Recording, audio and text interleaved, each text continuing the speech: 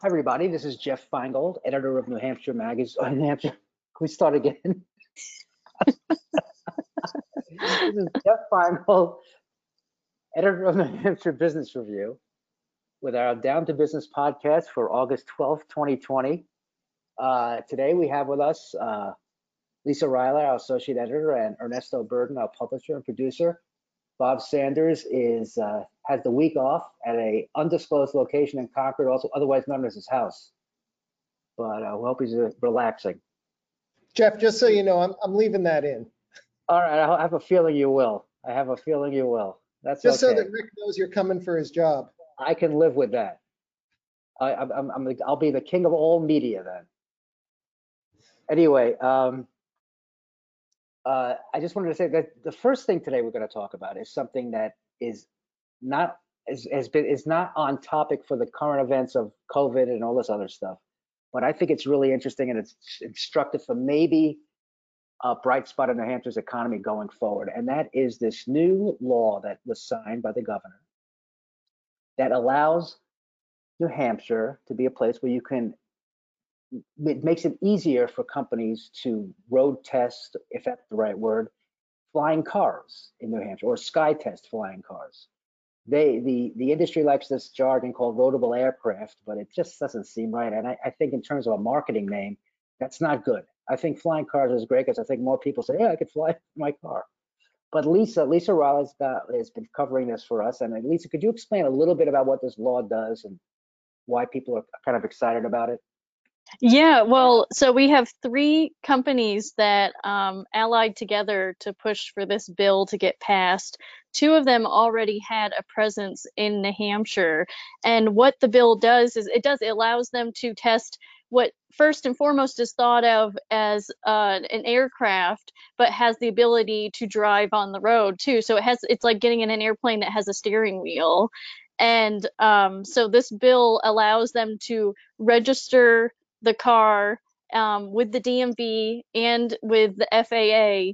And so that way they had to figure out some nuances, like, for instance, each aircraft has a number with the FAA. They did decide to use that also as the vehicle identification number with the DMV. So just kind of some very, like registration details that they had to figure out so that they could then legally drive these roadable aircraft or flying cars on the road. And that way they would be able to test to that transition from flying, landing, and then most of them only take a minute or two to transition to a car. Now, just to get this clear, why people are excited about this is because as you're reporting in your story that will appear in the next issue of the Business Review, it's the first state in the country to tackle this issue. That's what's interesting, and that's why people, I guess, are thinking that other flying car companies might say, well, let's go to New Hampshire because they're ahead of the rest of everybody else. Yes, and I think it's because of these two companies that already had a presence in New Hampshire. One of them, Terrafugia, they are a subsidiary of a Chinese company that also owns Volvo, and they have already done some testing and have a customer service center at Nashua Airport. And then PAL-V, they are a three-wheeled gyrocopter is what they call themselves, their Liberty vehicle, and they already had an office at Manchester Airport. And so obviously they'd been testing their vehicles at the airport, so they wanted to be able to take them on the road legally. This is kind of how the legislation formed, was the two of them talking together. Then they pulled in this third company that they thought was really one of the industry leaders. They're out in Oregon. That's Samson Sky. Their aircraft is a little different. They are kind of like a kit, so it's like a hobbyist thing where you would buy this airplane, but you would build 51% of it. So these three companies decided to push this legislation in New Hampshire because, like I said, two of them already were here, and they found that they, thought that with New Hampshire and the structure of the legislature, they were able to hold a session where they had all the stakeholders present earlier this year, and it just seemed like a very easy process for them to introduce their legislation, bring together representatives from the Division of Aviation at the New Hampshire Department of Transportation and the DMV to figure out the details. And they were able to push this through. So the idea is they'll test this out, and they think that New Hampshire is a good spot too to launch these products because, well, one, we are known for having individuals that have a bigger wallet, so maybe they would be interested in this. And North America too is known as a great market for recreational aircraft vehicles. Yeah, and that's something interesting to me. What kind of a market are they talking about? I mean, this is obviously not everybody has a pilot's license, and I assume you need a pilot's license to fly one of these. I hope. So what's the future of the industry, at least in the near term? Well, it's going to be an expensive aircraft because they're saying like $300,000. So not everybody is going to be able to fly this aircraft. And you're right, you do need a pilot's license. I wish I had the stat for the number of pilots that are licensed in New Hampshire. I had looked at that figure, it is in the low thousands. So it's interesting. I mean, with the price of the vehicle, obviously, as they keep selling them, I'm sure they have a pretty good profit margin. I will say I did find there are 609,000 pilots registered in the US.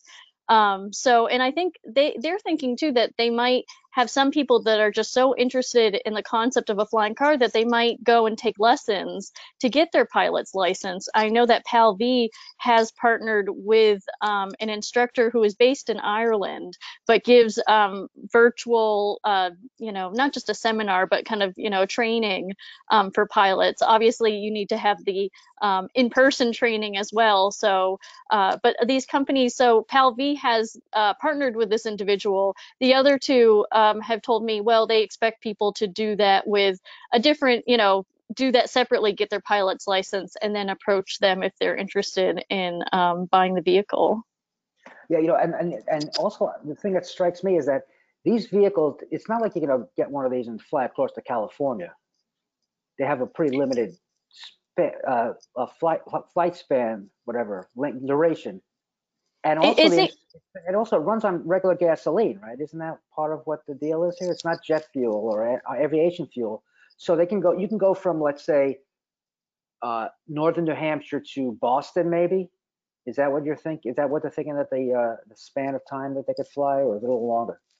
They could fly a little longer to that. Like I'm thinking probably like New Hampshire to say the Carolinas or something like that. Wow. I mean, they have told me it depends on the vehicle, but it could fly 3 to 5 hours. So that I was thinking that when I've taken a commercial airplane from the east to west coast, that took 5 to 6 hours. So I do agree that I think it's pushing it to thinking you can fly all the way to California in one go. But I think you can fly a little longer than just say New Hampshire to New York, and then they have their details too in terms of how much can a tank of gasoline last in terms of flying as well as driving, because it's true, it is the same gasoline that you would use in your car that's used for both options of the vehicle. And I think it's interesting too that a lot of these planes have extra propellers in case one were to fail. They have a backup, so they've really thought this through in terms of what could potentially, just making sure that if anything were to go wrong, they have a backup plan. And because they're well, I guess maybe the gyrocopter. I don't know if you know the answer to this, but is it like a kind of thing where you're stuck in a traffic jam in Boston, you could just turn on the helicopter rotors and fly up over the traffic and head to the Cape that way? Or it's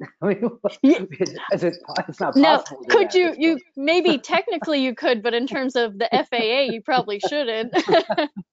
Well, Lisa, that was actually what I was going to ask. Is it obviously Jeff's thinking about Boston. I'm thinking about coming back down 93 to Manchester on a Sunday afternoon. It's true.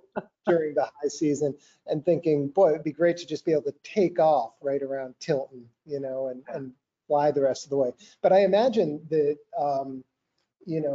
if somebody is registering their flying car with the DMV and the FAA, that there are also regulations about when and where you can take off, when and where you can land, things like that, that would preclude somebody from just landing on 93 like, or whenever, and are any of those rules rolled out yet?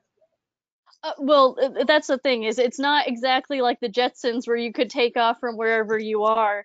You do have to either go to, an airport that you are allowed to, it could be like a private airport that's open to the public, or, you'd have to work out the details with Manchester Boston Regional Airport. But the other thing too is, I mean, if you own a lot of land and you fly up to northern New Hampshire, for instance, all you need is 900 feet for an airstrip to take off.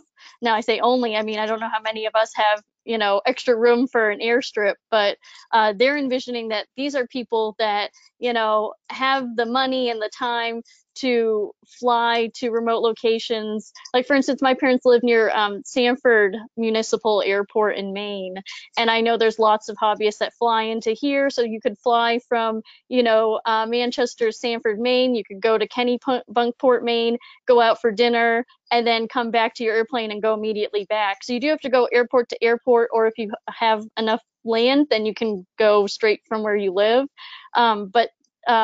But again, see, I'm thinking of it like it's just an aircraft. It's not. It's also a vehicle. So that's the point, is that you can fly airport to airport, but then it transforms into a vehicle. The propellers will, or the helicopter, blades will fold in, and then you just drive straight to your house. And so it's simple like that. You don't need to get a taxi. It's really, I have to say, this is an idea that probably has wings, or maybe will take off in New Hampshire, we hope. But anyway, Lisa, thanks very much, and we'll be right back. Okay, I think now that we've had our fill of flying, we'll get more down to earth and have our favorite live event correspondent, the man who braved an event earlier this month at the Manchester Country Club, to report to us about it. And he went to another one. Was it last night, Ernesto, did you say, or 2 nights ago? Yes. Yeah. Yeah. I went to the last night was the Manchester Chambers Last night. first live event, I believe, since the shutdown, and it was called the NH Fisher Cats Summer Mixer. So it was at the Fisher Cat Stadium. It was. Yeah. Northeast Delta Dental Stadium, I should say. I'm sorry. Yes, and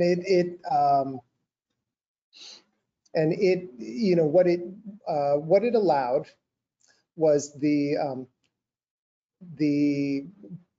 chamber members who attended were able to sign a release and do essentially batting practice, and shag the resulting fly balls from that batting practice if it wasn't their turn to bat, and then obviously visit with other chamber members and things like that. So the thing that I'm most interested in, and I'm sure you were since you went there, was the turnout. What was it like? And you talked about the low turnout for the BIA event earlier this month, and now what was it like at the Fisher Cats? Sure. So I think, and I haven't had a chance to touch base with Mike Skelton, the chamber president, this morning, but I do know that, while I was there, looked like, they had 25, 30 people maybe turn out, and I think it was I think a few less than they had registered. They did have some people drop out at the last minute, but honestly, I don't know how much of that might have been related to last minute concerns about COVID versus the fact that it was 97 at 3 o'clock yesterday afternoon. It was 97, and it was also 90, but it was also probably about 100 or so with the heat factor going. It probably felt like over 100. So yeah, it was a hot day. It was warm, and I have to say, being there, it was very pleasant. It was set up in the shade, and there was a nice breeze, and so even wearing a dress shirt, I was not a puddle of sweat. Although I should have thought about dress code before I showed up and maybe worn a t-shirt to go to batting practice. But thinking back, even your comment, you had mentioned that the turnout was low for the BIA event, and I do. It was definitely lower than they anticipated, and it was, that back then they had 115 registered, and then it dropped down to 80 after people changed their mind at the last minute, and then really only you had fewer than that show up, like 35, maybe 40. And so that's low compared to what they thought. I don't, but I'm still interested in those 30 people that showed up and, at that one. And the same with last night, the folks who showed up, what does that say about a segment of the population that's ready to go back and do that versus really a large segment that's not ready to go back and do that? Yes. Ernesto, I wanted to ask you a question about the networking experience. So how was it with those that were at the event? How was, we always think of New Hampshire as such a tight-knit community where people love to network. What was it like at this event where it was a smaller gathering? So I think, I'll kind of answer that by looking at both of the events, because I think I felt like there was a little bit of a similar tone there, which is that people did come, and I think they sat down with the people, or they gathered around, in this case, a high top table with the people that they had come with. And it's not that they didn't chat with other people, but I think there was this sense that if you're sitting with the people that you came with and you got your drink, you can take your mask off and drink the drink and have a conversation, but then you're putting the mask back on to go talk to people you might not know, and you're kind of shouting through the mask. And all of that, just it adds a layer of complexity to walking up and having a random conversation with a stranger that wasn't there before. And so I think it's a little bit harder. Yeah, to me, it seems like from what I've heard from you and others who've attended similar functions, or have also attended the functions and talked about their experience, that it is different. It's a different experience. You're going to be gravitating towards people as opposed to at most business networking events, what you're doing is trying to meet people you don't know. You're trying to reach out a little bit more, but there's a comfort factor, a comfort level involved with this. Right. Which is something that we've never experienced before in this kind of event. Yeah. Now, I think there is a human nature factor too, for depending on who you are. If you're an extrovert and you love walking up to complete strangers and having conversations, and that feeds your soul, you will have always been doing that. But there are also a lot of people who kind of come to those kind of events with people they know, talk to people they know, and then work up their courage to go talk to strangers. That was definitely me when I was younger. I was, that took some effort to do. Yeah, it does. I'm sure. It's still to this day. It's like when you're in a crowd where you don't know anybody, go, okay, where do I go now? Yeah. So there's a little bit, in some ways, it may be that having the virus out there is enhancing people's natural tendency to want to kind of cluster up and hang out with people they know. But again, I can't help but look at it as a fairly positive step in that these organizations that are testing these waters are doing it in, a fairly, I guess, scaled back kind of way. If you look at, the planned attendance, even not the final attendance, but the planned attendance for the BIA thing was 115 people versus the 300 you could have fit in that room. And then at both events, there are hand sanitization stations, and all the people who came were wearing their masks, and there were masks there on the check-in table for people if they had shown up for some reason without one. And it seemed like there was a good amount of precaution being taken by everybody to create this kind of safe and responsible environment. And I think, one of the things about the Fisher Cats venue is I was talking to the general manager there, and he was telling me that that's really a thing that for them has become a focus right now when they're not able to play games, is having events. And they're having business related events. They're having arts events. He's partnered with the Palace Theater to put on a summer concert series that is going on right now. They've got, here's a plug, The 14th and the 15th, this Friday and Saturday, the music of Billy Joel on the 14th and the music of Jimmy Buffett on the 15th, and then stuff going on all the way up through September. They're basically, they have the stage out on the field, and they have seats marked off, seating areas marked off on the grass, so that people, I think there are like 10-foot boxes that are painted where people can have their blanket and sit out there with the party that they came with, and then more seating behind that, but all nicely spaced out and stuff. So I have to say, as a venue for music, it's not bad. I remember seeing Bob Dylan there several years ago, and the sound was really very good, actually, just to help persuade people who want to go. Yeah, no, I'm very curious about that. I think it seems like it's a great thing for them to be able to do, to continue to stay visible, right, as a venue, because this time of year, how many games would they typically be playing over the course of the summer? Is it something like 70 games? Yeah. I don't even know if at that time how many they have. That might be their whole schedule is probably about 80 or so, maybe 100. But I don't. Maybe they have 60 games there. I'm not quite sure, but it's not. Well, so yeah. There would be that visibility. There would be all the people coming and going, and the sort of the promotions for those games. And I think they've been really creative in the ways that they've looked to replace that visibility with these other kind of events.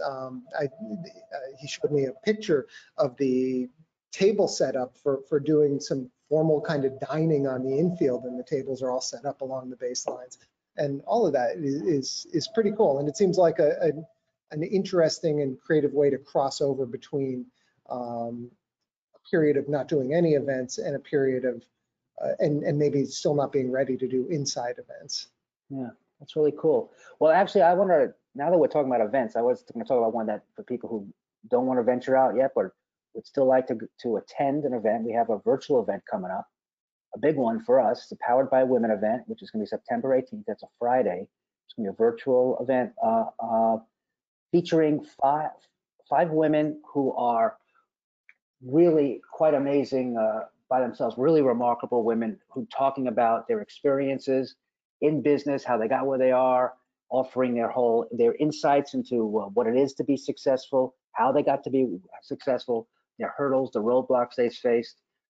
It's the third year we're doing this, and we're really excited about it. And if you want to check it out, I think it's definitely worth it. That's Powered by Women. Just check it out on nhbr.com. Anyway, Vanessa, thanks very much for giving us your live event report. We'll have to maybe get a sponsor for this, for that segment. Yes, the hazmat suits. That's right. No, I want to be really clear. I feel like that both of these events that I've been to were handled in a safe and responsible. Oh yeah, absolutely. I didn't feel like I was,